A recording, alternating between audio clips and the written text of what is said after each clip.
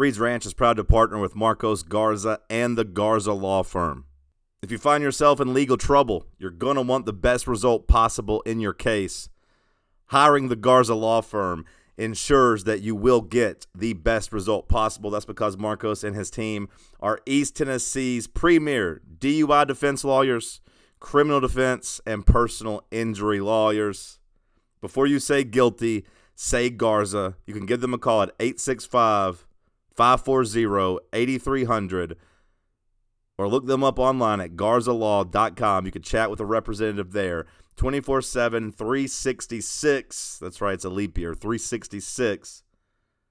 We appreciate Marcos Garza and his team for their support. Remember, before you say guilty, say Garza. Marcos Garza and his team. Let's get to today's episode. Donda Plowman whips it out. Tennessee loses to South Carolina. Then we hit some Patriot questions. Let's go. I mean, this is the last stand. You're listening to The Unfiltered. Well, I hate to say I told you so. There's nothing to be done besides to get on Twitter and tweet to all my dumbass followers. But I told you so. Hey, I told you so. The Controversial. He's the dumbass. He can't do math. He's an idiot. He gets his haircut at Walmart. Look at that shitty haircut. The realest podcast in the Southeast. Let the dogs loose. Let the goons be goons. 11 in a row. 11 in a row. 11 in a row. Enough. 38 in a row. As in 38 unanswered points when we were whipping that ass. Ranch Gang, stand up. The holy war is upon us. Welcome to Reed's Ranch, the podcast with Seth Hughes. Like, just quit acting like this is any fun at all. Another edition of Reed's Ranch, a special victory edition, Sunday, February 4th. Tennessee kicks Kentucky's ass in Rupp Arena. We couldn't wait a couple days to talk about it. Had to do it now. Seth joins me down in Alabama. What's up, Seth? Not much, John. It's good to hear your voice. It's good to talk to you. Happy Sunday. Likewise. Likewise. It's a great Sunday whenever you embarrass Kentucky the night before. It is. It is. Whew. It was amazing. I mean, it was amazing. I mean, been a long time since the vibes have been that high for a Tennessee athletic event, I would say. Maybe since beating Duke in the round of 32. I would say that's pretty accurate. Maybe beating Clemson the way you beat them down to your last strike. Down to your last out in baseball, not the orange ball, but yeah, the baseball win. Yeah, that was pretty amazing too. But obviously a little bit different in terms of fan base size and national attention. Yeah. But if you care about Tennessee baseball, that was a pretty cool night. Yeah, that was amazing. You know, I would say in terms of like my Tennessee basketball fandom, like in terms of my desire for, this is true for everyone. Number one would be a Final Four. Number two is a regular season SEC title. Number three is probably an SEC tournament title, but since we've won one recently, it's not as much of a big deal. But four is sweeping Kentucky in the regular season. It's been done so rarely. It's been done twice in my life, 99 and then 2018. I'm not sure if it's ever been done other than that. 2018 was a little tainted because they beat you in the SEC championship as well, right? The semifinal. Yeah, it was a championship. Yep. It was a championship. It was on Sunday. Yep. Wenyen Gabriel went off from 3 in St. Louis, naturally. So it happens so rarely. It's only Tennessee's 8th win in Rupp ever. Like, I don't even care that Kentucky might not be that good. I don't care that they don't play a lick of defense. And I certainly don't care that DJ Wagner was out because Rob Dillingham scored 35 points on 14 of 20 shooting. I don't care about any of that. Kentucky's an NCAA tournament team. They had a number 10 beside their name last night, and Tennessee whipped their ass.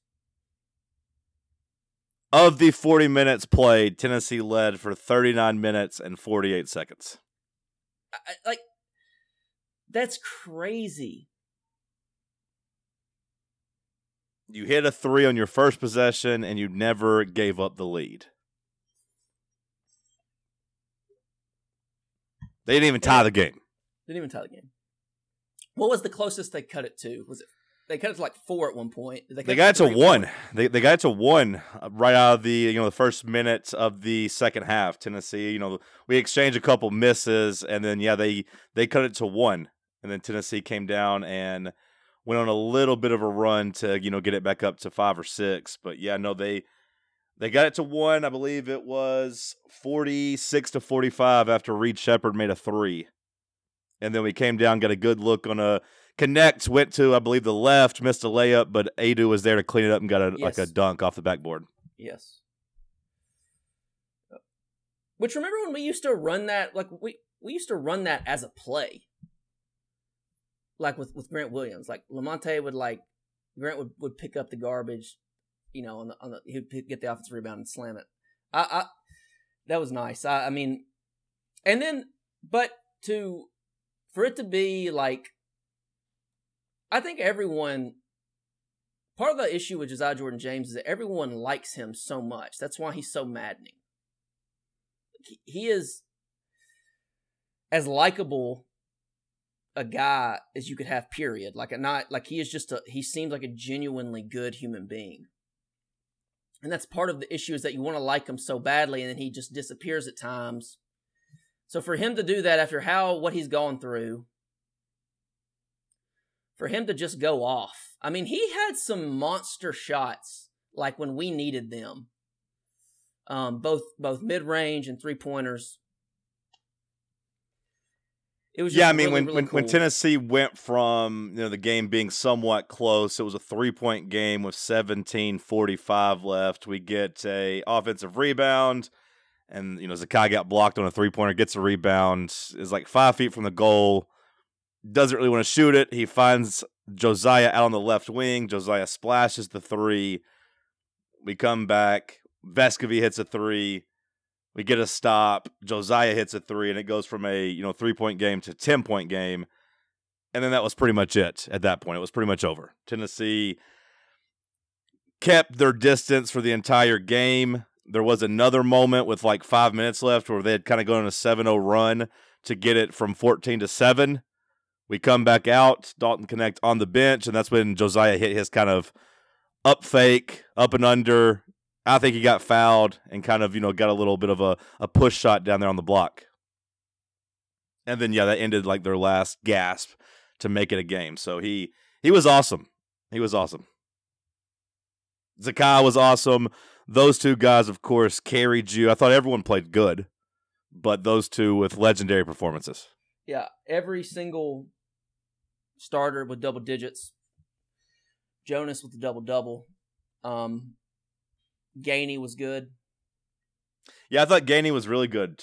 I just rewatched it as I was eating some food and getting ready for the podcast. I put it on, and my recording cut off at like this 5-minute mark, but I kind of remember what happened after that. But yeah, Gainey stood out a lot on the rewatch just from kind of being scrappy and getting a couple loose balls and rebounds, and had a big offensive rebound as Tennessee was building its lead.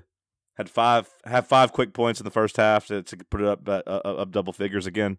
An emphatic offensive rebound. I mean, like, it was pretty impressive. Awaka was amazing. It was just cool. It was really cool to see the 3 guys that have been in the program for so long and have started since they were freshmen, or played a lot since they were freshmen. I know Zakai didn't start as a freshman, but to see Santi, Josiah, and Zakai play so amazing in Rupp, for Josiah and Santi to leave having winning records in Rupp, which is insane, and for them to do it, it was pretty amazing. It was pretty awesome. It was just an awesome night. I mean, I don't care that Kentucky might not be that good. I really don't. It's hard. It is impossible to win there. And Tennessee never trailed, and Tennessee won handily. Emphatically. I mean, I won't say easily, but Tennessee never trailed. By my count, Tennessee went from the 14-minute mark to the 8:30 mark of the second half. So, it's 5.5 minutes. Scoring on 8 of their 9 possessions. And that was right there in the Awaka minutes where he just became a maniac on the offensive glass. Of course, got 2 big ones on, I think 2 out of 3 possessions that really got Kentucky flustered. Had a guy push him in the back, then give him a kiss on the mouth. But, after that, he came out and got a big seal that got a Zakai layup. Connect got a dunk on the out-of-bounds plays just coming out of that scuffle. And then Awaka had 2 big baskets. One a pretty nice dunk, and the other a really nice post play where he got down and got an easy layup. Both were awesome. The dunk on the pick and roll, did that shock you? Yes, it did. I did not know that he was going to go up and flush it like that. I expected a power dribble gather. That was about the last thing I expected him to do. I'll be honest. They got him fired up, man. It did. They got him fired up. That was all adrenaline. His eyes got so big.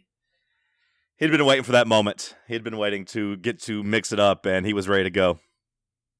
And Rob Dillingham was about to get his ass beat by Tobe Awaka. Crazy that you would mess with Tobe Awaka. Crazy. Especially when his eyes get big like that. I mean, he ascended to another dimension of reality. The most mild-mannered. Lucky for Dillingham, Bradshaw got him off the hook by pushing him in the back. Yeah. Which he looks bad in the scenario. He looks bad in the situation, but at least he did save his teammate's life. Yeah, an absolute travesty by the officials. Just a travesty to give 4 technicals. I mean, it's not even just Jordan Gainey was very definitely egging the whole thing on, which was hysterical to watch. But did he really deserve a technical? They said language. They said He said was they had made an emphasis. Yeah, I mean, we don't know every camera angle, what was said.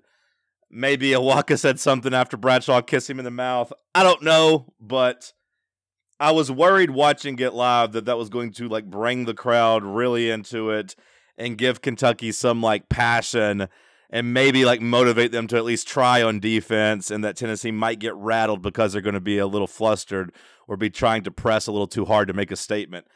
And instead, the very next play, we get a wide open dunk for Connect, and you're like, okay, never mind. Yeah. I mean, they are 102 on defense on Ken Palm. So we dropped them 27 spots yesterday because they were 75th going into the game. Also, I see that Auburn has moved back ahead of Tennessee on Ken Palm. Whatever. Our offense went from, 29th to 15th? Okay. So our offense had a big boost, and we kicked Kentucky's defense's ass and knocked them down a whole bunch of spots. Yeah.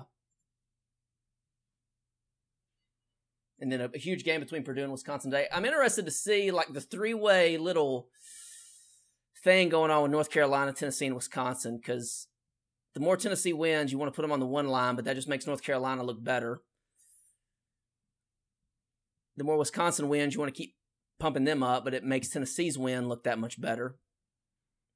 And of those 3, Tennessee the only one with a road win. Yes. So at least you got that. Tennessee's 2 best wins. You need Kentucky. I don't want to say not to fall apart because we will probably take them just being an absolute train wreck, but that's your second best resume win. Yeah. So if you are on that, want to be the number 1 2 seed or the last 4 seed, or excuse me, the fourth 1 seed, you need to maybe have Kentucky not be absolute dog shit down the stretch. You need them to actually maybe get it together a little bit. Or you could just be like, hey, fuck them, and we're rooting for them to lose and lose all their games. However you want to handle it is fine with me, but Tennessee's 2 best wins at Wisconsin, at Kentucky. Yeah. I can't imagine too many schools have 2 better road wins. Yeah. I can't either. I can't either. Just especially when you consider how they beat Kentucky as well. Both big road wins, both by double digits. Mm-hmm. Yeah. So I am interested to see how that continues to play out. I guess Like North Carolina's just going to run away with the SEC, with the ACC, aren't they? Yeah, the ACC's trash. I mean, maybe Yes. Duke can get them at home, but it's not going to matter. They're going to run away with that conference. By the way, add in a 20-point win over number 6, or I guess number 7, Alabama now, and that's 3 pretty impressive wins for Tennessee. Yeah, I mean, Lenardi has Alabama as a 3 seed right now, and you crushed them. Beat them by 20. Now, you have to go to Alabama. You got to go to Alabama. So, maybe they get their lick back. Maybe that ends up being a split, and, who knows. But right now, you've played them once, and you embarrassed them. Imagine how many points are going to be scored in that game at Alabama. I mean, it's going to be up. I do love that Tennessee just needs to run all the time. I think that much is clear. Like, I love that. It was awesome to watch. Last night was awesome. Last night was just awesome to be a Tennessee fan. That's really all you can say about the game. It's awesome, awesome, awesome to beat Kentucky in basketball. The only thing I hate more than Kentucky basketball is Florida football. And beating Kentucky in Rupp is just amazing. The best thing that Rick Barnes has done. Yes. Tennessee had won, I believe, 4 times in their entire history of the program at Rupp Arena, and he's done it 4 times himself. Yeah. That stat that under Rick Barnes, Tennessee is 7-1 against Kentucky when they're ranked in the top 10. That is outrageous. That everyone needs to take a step back because we've gotten used to beating Kentucky. We just assume under Rick Barnes that we are going to get Kentucky at least once and sometimes twice. But that's crazy. He's 7-1 against them when they're a top 10 team. That's insane. Rupp Arena's been open since 1976. Had they ever given up 100 points to an SEC team at home? They said Arkansas 93, I believe, was the number. I thought that was that at Arkansas or was it at Rupp? Do we know? Oh, I guess that's a fair question. I assumed it was at Rupp, but maybe it was just Kentucky giving up 100 points. Good point by you. There's so many stats that came out last night. I tried to keep an eye on all of them. Tennessee, so 7-1 against top 10 teams under Barnes, against top 10 Kentucky teams under Barnes. You got the number yet? It was at Bud Walton. Okay. So maybe the first SEC opponent ever. Pretty crazy. I mean, a masterful. We haven't really even talked about Sakai, who was. Is that the greatest performance by Tennessee point guard ever? Well, when you consider the stakes, you probably say it's the best regular season performance for sure. Yeah. I don't know enough about the tournament. I haven't gone back and looked, whatever. I mean, I was just looking at Chandler's game log. He had that 27-point explosion against Colorado. Yeah. But, I mean, those stakes. Yeah, I think that was at Colorado. You're right. It's Colorado in December. I didn't look at Jordan Bones or anything. I didn't look, enough research. But I mean, it would be harder to play better than Zakai did. Zakai was absolutely awesome.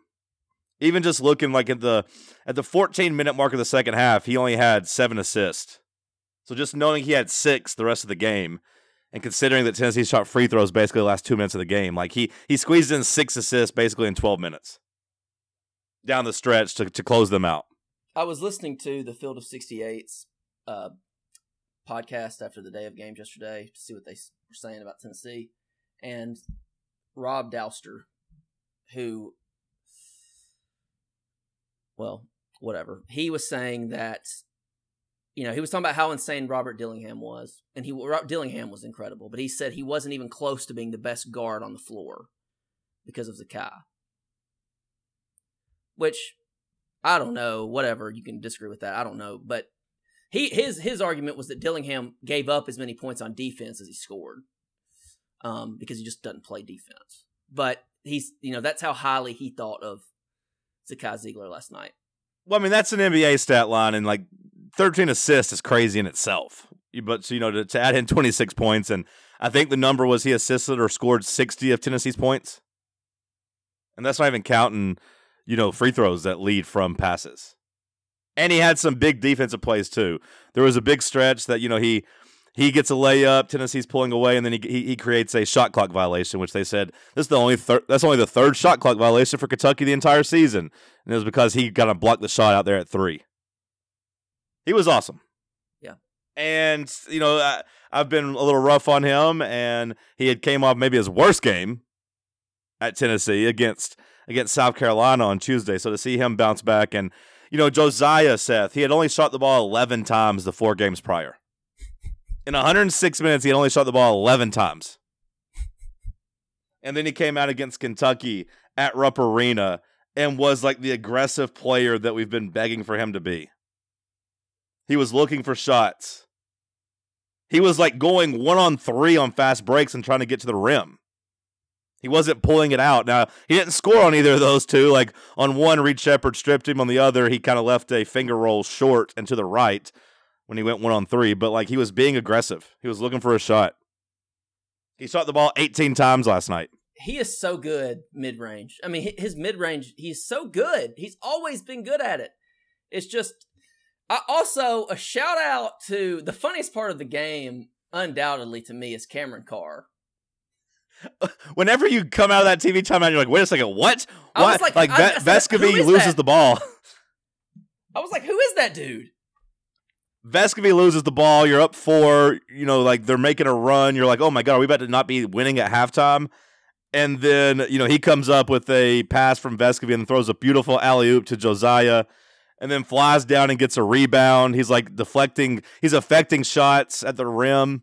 And then he hits a corner 3 off the top of the backboard. And is laughing. He's laughing a couple minutes. Like it was zero fear. The pass. He went from on the bench the last like 10 games to like just all of a sudden he had the ball every time, like either a pass or a rebound, and then corner 3. Like all of a sudden he was just involved in every single play. That's not like, I just thought it was an awesome play to make that alley-oop pass when you haven't played in like 2 months. You just like, no big deal, just throw a perfect alley-oop pass. It was a great play by Santi to get that ball. It would have been very understanding had he done Joe Milton and thrown it 5 rows into the bleachers. And it was nice to see Josiah slam the dunk down and like yell, play, just like be just a level of aggression from Josiah that we maybe have never seen. I mean, Cam Carr got 1 minute against Florida, which was like 4 games ago. He got 3 minutes against Norfolk State on January 2nd, 10 minutes against Georgia Southern, and like that's it. That's it. Like since December 12th, he's played in 3 games. I think that VolQuest said in their little post-game pod last night that this was the first game since Norfolk State that Josiah had hit multiple threes in. That seems crazy. He went 4 of 9.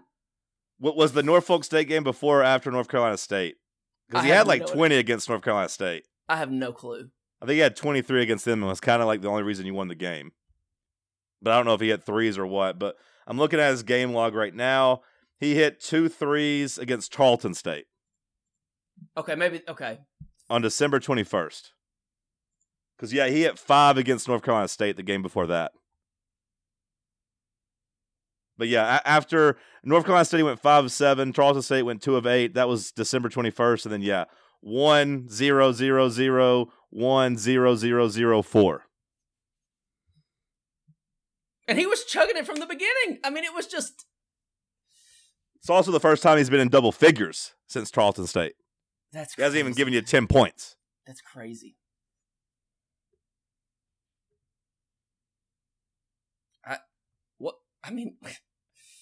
You had Santi blowing a kiss. I mean, you had it all. And it was I said on the radio, the morning show every day from 7 to 10 a.m. fan run radio. But I said it was the perfect type of get back game because so often when you have an ugly loss like you did against South Carolina, in the SEC, you got to look around and you're like, oh man, we got LSU and A&M. Not games that you have a chance to really feel good about yourself. Yeah. If you look back to when you lost to Mississippi State, you had to wait a couple games before you got a test at Alabama. It felt like at least, or a test against Alabama. Maybe I'm wrong about that. But you've got Kentucky, who matters if you beat them, but also like is going to give up the goods defensively. Like you're going to be able to score and get your offense feeling good again because it felt awful, coming out of that game against South Carolina. You're like, oh my God, it's the same old Rick Barnes offense. What the hell's happened? You went from a top 20 offense to like 29th. You dropped like 12 spots. Yeah. And then you come out and you score 103 points in regulation. You get a top 10 win. And we know Kentucky's not a top 10 team. Who knows if they'll even be ranked after when the polls come out tomorrow.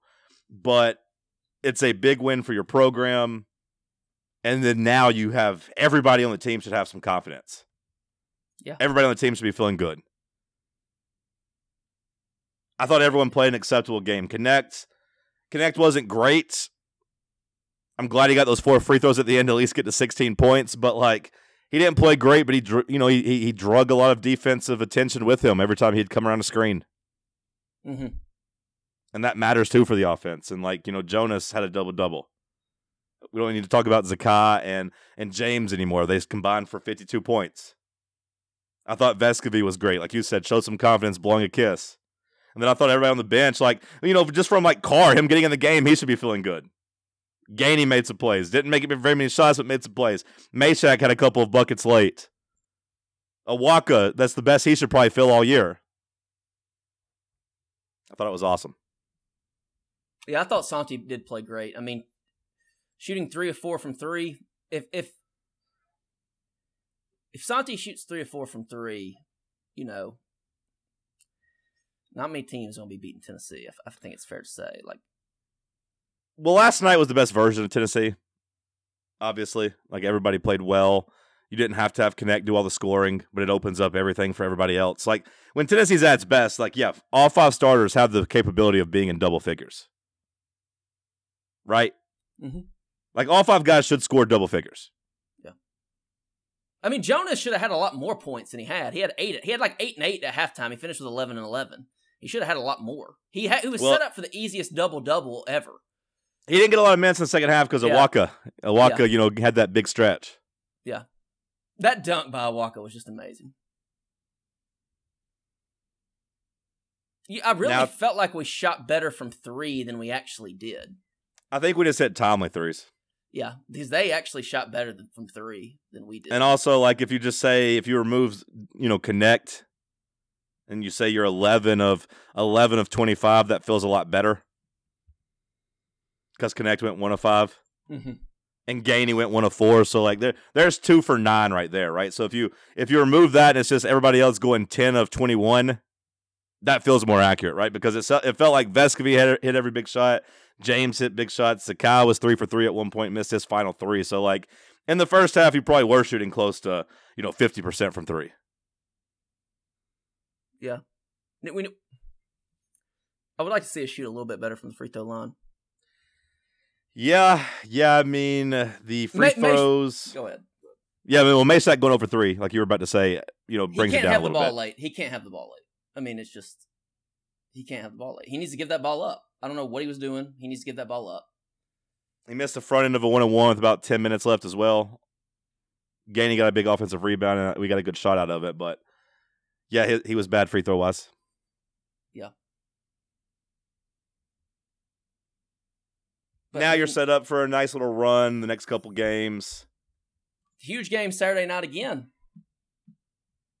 You get a midweek game that you can kind of right the wrong of last week against South Carolina. You beat LSU, take care of business, and then, you go to A&M, and you got a chance for a quality road win. You worried about A&M? I mean, so, first of all, just a gag job by Florida to lose that game.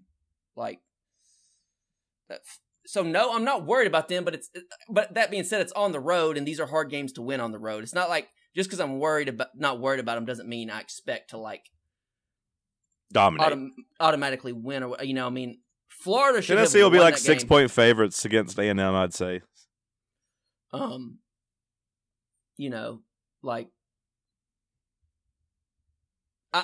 surprised that as of last night after the Tennessee-Kentucky game was over, Lenardi put out a new bracket, and I'm surprised that A&M was in it. I was surprised that A&M was in it. They're hanging on right now. They're number 49 in the net ranking. Like I don't know. 4-4 against quad one teams, so they do have 4 quality of victories. Okay, so I guess the Iowa State win is doing a lot for them, and they, that Iowa State non-conference win is doing a lot for them. I don't think they're particularly very good. I think Wade Taylor is maddening to watch because all he does is draw fouls and get to the free throw line. I think they're a hard team to watch. I mean, like, but, it's on the road at night with a team that really needs the game to win. They have some seniors. They've been around a long time. Wade Taylor is only a junior inexplicably. I thought he was like a fifth-year senior. So it should be fun. It should be a good game. I mean, I'm excited for that game. We have Alabama going to Auburn. Yeah, you need to flip your stance. A couple weeks ago, we were rooting for Auburn to beat Alabama at Auburn. Now you need the opposite. You need Alabama to lose at Auburn. So we've got that Wednesday night. We've got Alabama at Auburn Wednesday night, as well as this Saturday we have Auburn at Florida. We need Auburn to win at home Wednesday and lose on the road to Florida Saturday.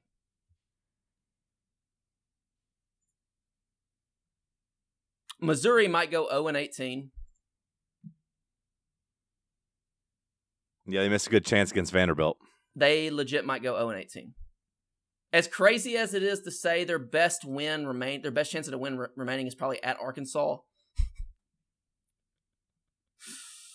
It's kind of crazy how annoying Missouri was last year. Yeah. And now they're back just to being dog shit. And Arkansas has truly, truly quit. In the truest sense of the word, they have absolutely laid down and died. When it comes to insurance, you want someone you can trust. Look, you trust me with your time. You listen to me to laugh, to think, or so that I can make you mad with something I've said. Look, trust the person that I trust when it comes to insurance. John Runyon with Farm Bureau. John is a longtime friend of mine, since junior high actually, and has been my insurance agent the last 4 or 5 years. He will be honest, fair, and maybe most importantly, communicate with you in a timely manner. When I had a rock go through my windshield and needed to make a claim, the process was quick and easy. I had a check mailed to me almost instantly. To see what he can do for you when it comes to home, auto, or life insurance, contact him via phone at 865-982-2559, or you can shoot him an email to get the ball rolling at John, JOHN, .runyon, RUNYAN, at FBITN.com. That's 865-982-2559, or John.Runyon at FBITN.com. John Runyon with Farm Bureau. All right, let's get to some patron questions. I'll hold off on any more Arkansas commentary. Still, I think that'd just be the worst season possible, imaginable as a fan, right? Just to deal with the off-the-court rumors and watch your team just quit. Yeah, something you care so much about. People talk about teams quitting, and people talk about teams laying down, and like you'll see team lay down in the middle of a game and quit. It's not that often that you see a team as a collective truly and unequivocally just quit entirely on a season like they have. And you say a team, I'll say just a program too, because I mean, like I had Musselman in there too. He looks like he's quit too. Yeah, he's done. He's leaving. He's out of there. So the whole entire program is pretty much just checked out right now. It's crazy, man. Like a proud program too, one that's been successful. Yeah, a very proud program, very annoying program. He is taking gasoline and just dousing it all over the 4 years prior, because like the way it's ending, if he leaves this offseason, they will hate Musselman. Or at least I would. Like, yeah, the 4 years in the lead days, they were cool, but like if you completely quit on the way out and embarrass us and then leave, they'll be in shambles. Yeah. That would almost make you hate him and not respect what he did the 4 years prior. Patreon.com/Reed's Ranch. Couple new patrons. New $5 patron, Will Tobout. Shout out to brother Will. We love you and appreciate you. Hope I said that last name correctly. A new $2 patron, Daniel Emez. Shout out to Brother Daniel. We love you and appreciate you. All right, let's hit some questions. Brother CB, a.k.a. Colts beat reporter, asks, well, he says, congrats, each of you are selected for the Dickie V's Sweet 16 birthday bash. Explain how you foresee a day of watching hoops from Dickie V's couch. Have you read this? This is crazy. I had no idea this was a thing. By the way, I saw it last night in the rewatch. No, I think he's battling some health stuff again. Okay. I think some of his health stuff came back. I think. But he's also like, late 70s, early 80s, so maybe they're just kind of like, hey, just stay home. He will host you and one guest at his home in Bradenton, Florida on Thursday, March 28th, 2024 to watch a Sweet 16 game together. By the way, the NCAA has trademarked the term Sweet 16. Go ahead. Well, I was just going to say, the fact that whenever you first told me it was a birthday bash, I was thinking, okay, there'd be a lot of people there. But then you tell me it's just me and one guest. So is it just us three hanging out with Dick Vitale on his birthday? It reads that way.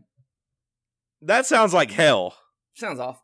Imagine me and you sitting there with Dick Vitale having to placate him and worry about him. Yeah. And listen to him ramble on and we have to act interested. That would be so awkward. It includes a complimentary dinner cruise. What? Yeah, that sounds kind of cool. To hit a little dinner cruise with Dick, eat good, and they pay for the airfare and the travel. If you were offered this, would you accept it? No, I am not. Imagine doing this for a Tennessee game. No. That would. He's a legend, though. He's a legend. I mean, you have a prior working relationship with the man. I did have to go take a shit after he took a shit in the SEC tournament, and he left it very, very smelly and dirty. Yes. And he was sweating, and he looked like he struggled, and I remember that exchange. He's not going to remember it, but then I'm going to have to sit there for hours wondering, do I bring it up to him? And just be like, yeah, you might not remember this, Dick, but I came in the bathroom right after you before the SEC championship against Auburn. That's my memory of you, Dick. Now, maybe hanging out with him would be good to get a new memory of Dick Vitale. But just think back to when you were 13, Seth. And you loved Dick Vitale. Because every 13-year-old kid loved Dick Vitale. Mm-hmm. Diaper dandies. And imagine telling yourself, hey, you have the option to go hang out in his basement with him in a non-sexual way. It's not creepy. You're not tied up or anything. You're just hanging out in the basement with Dick. And imagine telling yourself at 13 that you're going to turn it down because you're worried it might be a little awkward. He's a legend. Come on.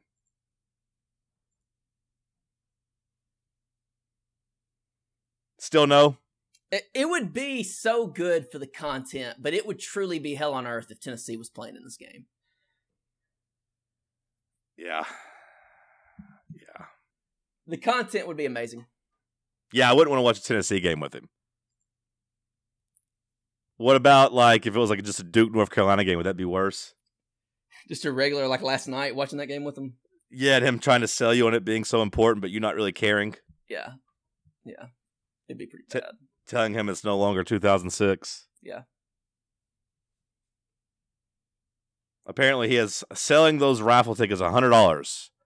$100 a piece. You can buy those, and then you win the birthday bash. Is it a part of the ESPN charity thing? They'll always do a push to try to raise money. I don't know if it's for the Jimmy V Foundation or whatever, but there's all those things you can try to donate money for to get Surely special. I hope so. Well, if that's the case, would they raise more doing a $100 raffle or just auctioning it off? Because usually they just auction it off, I think. And some people bid up to $20,000, $30,000 for things like that. Yeah, I'm not sure. Well, I'll take $100 and I'll buy us a raffle ticket. Okay. I'm just kidding. I'm not doing that. Next question, please. Brother Boomer asks, does Ken Palm defensive efficiency metric matter? Well, you could look at it one of two ways from yesterday. You could look at it and say that heading into yesterday that Houston was number one defensively. They still are number one defensively. And they allowed Kansas to shoot 70% and kind of whip their ass and embarrass them. Thanks a lot to Stats by Will for making me take Houston in that game. I am tired of Houston basketball. They are now as annoying to me as Gonzaga ever was. Really? Okay, because Yes. I'd compared them to Gonzaga earlier this week on the radio, but I was giving them maybe a little bit more benefit since they moved to the Big 12 and we're now at least playing Power 5 competition or Yeah, I'm Power very 6, tired. whatever. I'm very tired of Houston. Why? Part of it is because I've had to watch Tennessee play basketball the last couple of years. So seeing another team that like makes their mark on defense and like just shoots bricks on offense, I find extremely distasteful. Play some offense, Houston. How about On that? the flip side, Boomer, Kentucky came in ranked very poorly on defense, and they gave up the goods. It was very sweet walking into Rupp Arena and just having open shot after open shot, and watching them have no interest at all in playing any on-ball defense. Kyle Tucker, who covers them for The Athletic, he wrote it looked like there were 5 Matadors out there on the perimeter and 7 Bulls charging the rim. So that's how they're describing what's going on in Lexington right now. Ole! But Kentucky's not going to be a serious team. They don't play defense. Yeah, they're not serious at all. They're not a serious team. They don't play defense. And I understand Calipari is trying to distract everybody and say they're not healthy. Say they haven't had one game with all their scholarship players on the roster active at one time. That's fine. But it's not like these guys are all of a sudden going to take defense seriously. It's not something you really flip the switch on, I don't think. Yeah, agree. What did you make of Coach Cal skipping the post-game coaches show? It's pretty shameful. It's pretty pitiful. Like, it really is pitiful. I mean, you make $10 million a year, dude. The Kentucky boys were mad about it. They were. I mean, because Justin Edwards went out there and took questions. And he's had an awful year. He didn't have a sick dog, though. That's what they're saying, right, Coach Kai, to get home to a sick dog? So was that legit or a troll? Oh, I don't know. I saw multiple people say it. I saw one of the reporters make a joke about it, and I saw a fan say he had to get home to his dog. I don't know. If it was a troll, excuse me, I fell for it, but I didn't really look into it enough. I don't know. Brother CB, a.k.a. Cold Sweet Reporter, says that it is for the Dickie V Foundation. Okay. Yeah, Justin Edwards, he had a decent little stretch there in the first half where he scored 7 straight points and got going a little bit. And you're like, okay, is this about to be annoying? And then he finished with 7 points. Yeah. So he continued to be underwhelming. Glad we didn't get that guy. Brother Stats by Will asks, if you were a Kentucky fan, would you want Calipari gone? Also, who would you back the Brink trucks up for? Well, of course, at this point, you wouldn't have any confidence that things are getting better. And it's annoying. Because it's one of those situations where Cal's like, appreciate what I've done for you. We've had a really good run here. But then you're like, yeah, but the last 4 or 5 years has been shitty. And you think that you should be able to go out and get whomever.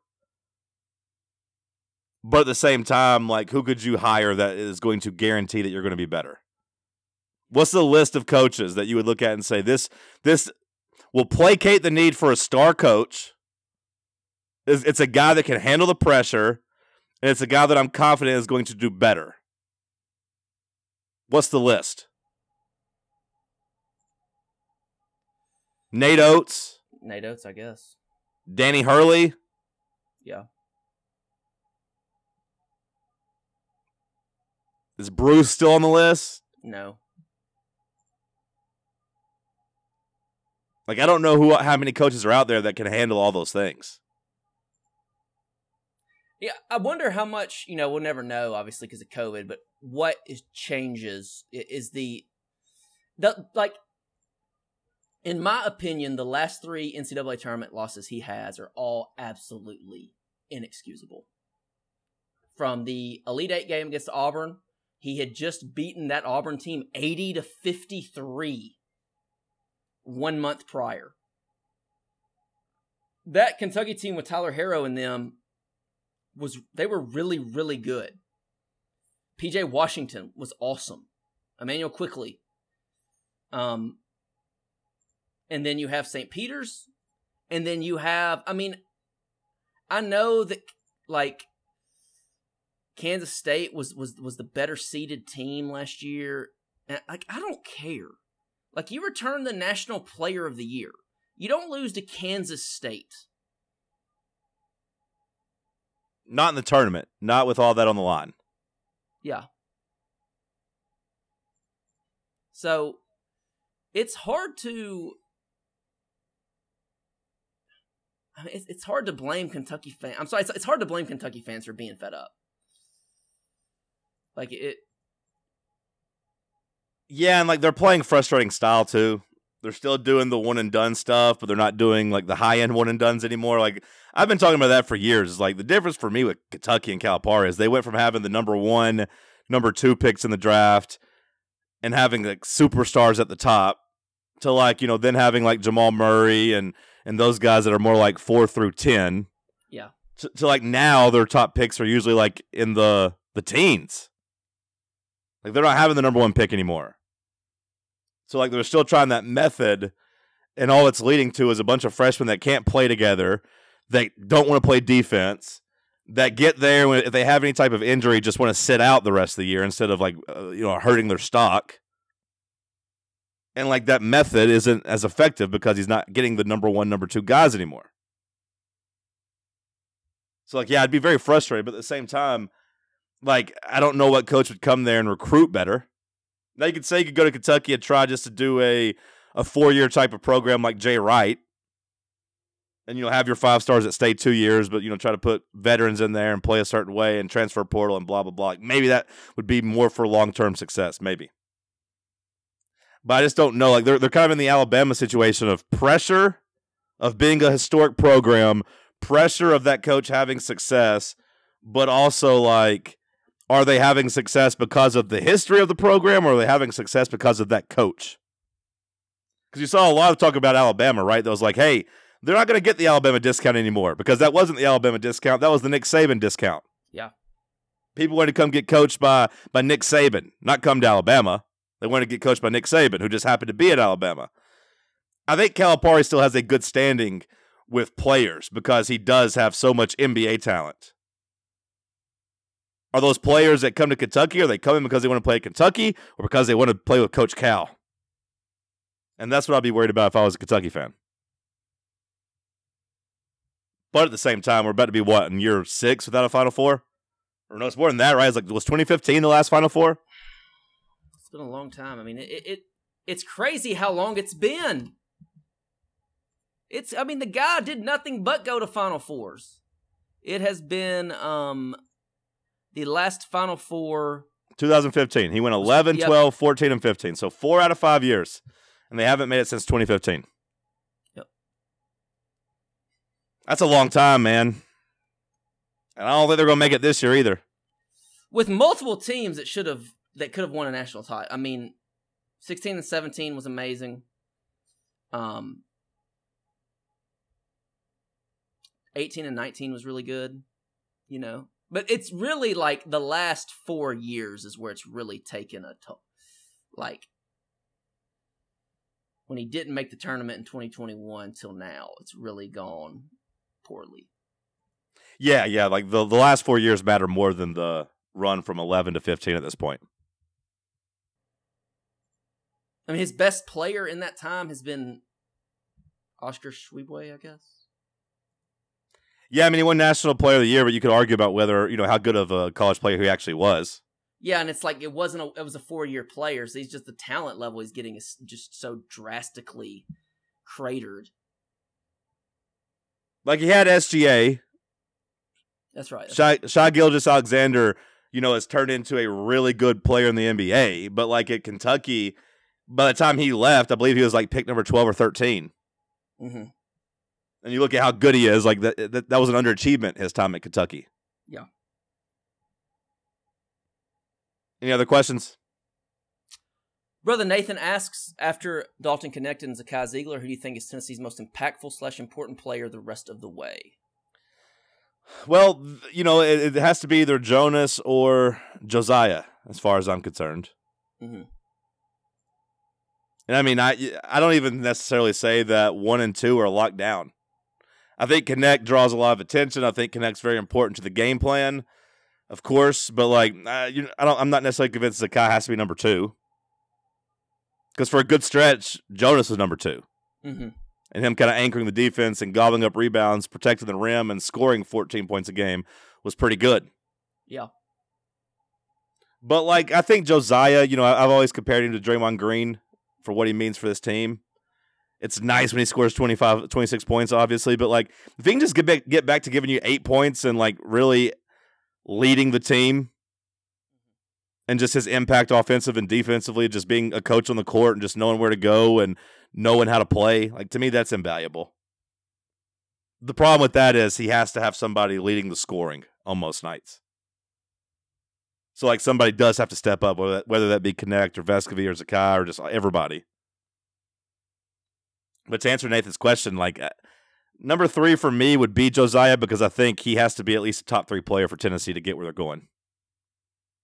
He has to be, like, a top 3 most important player because what he brings to the table just intangibly is so important, I think, on basketball courts. Do you have a different answer? No, I think that's a good answer.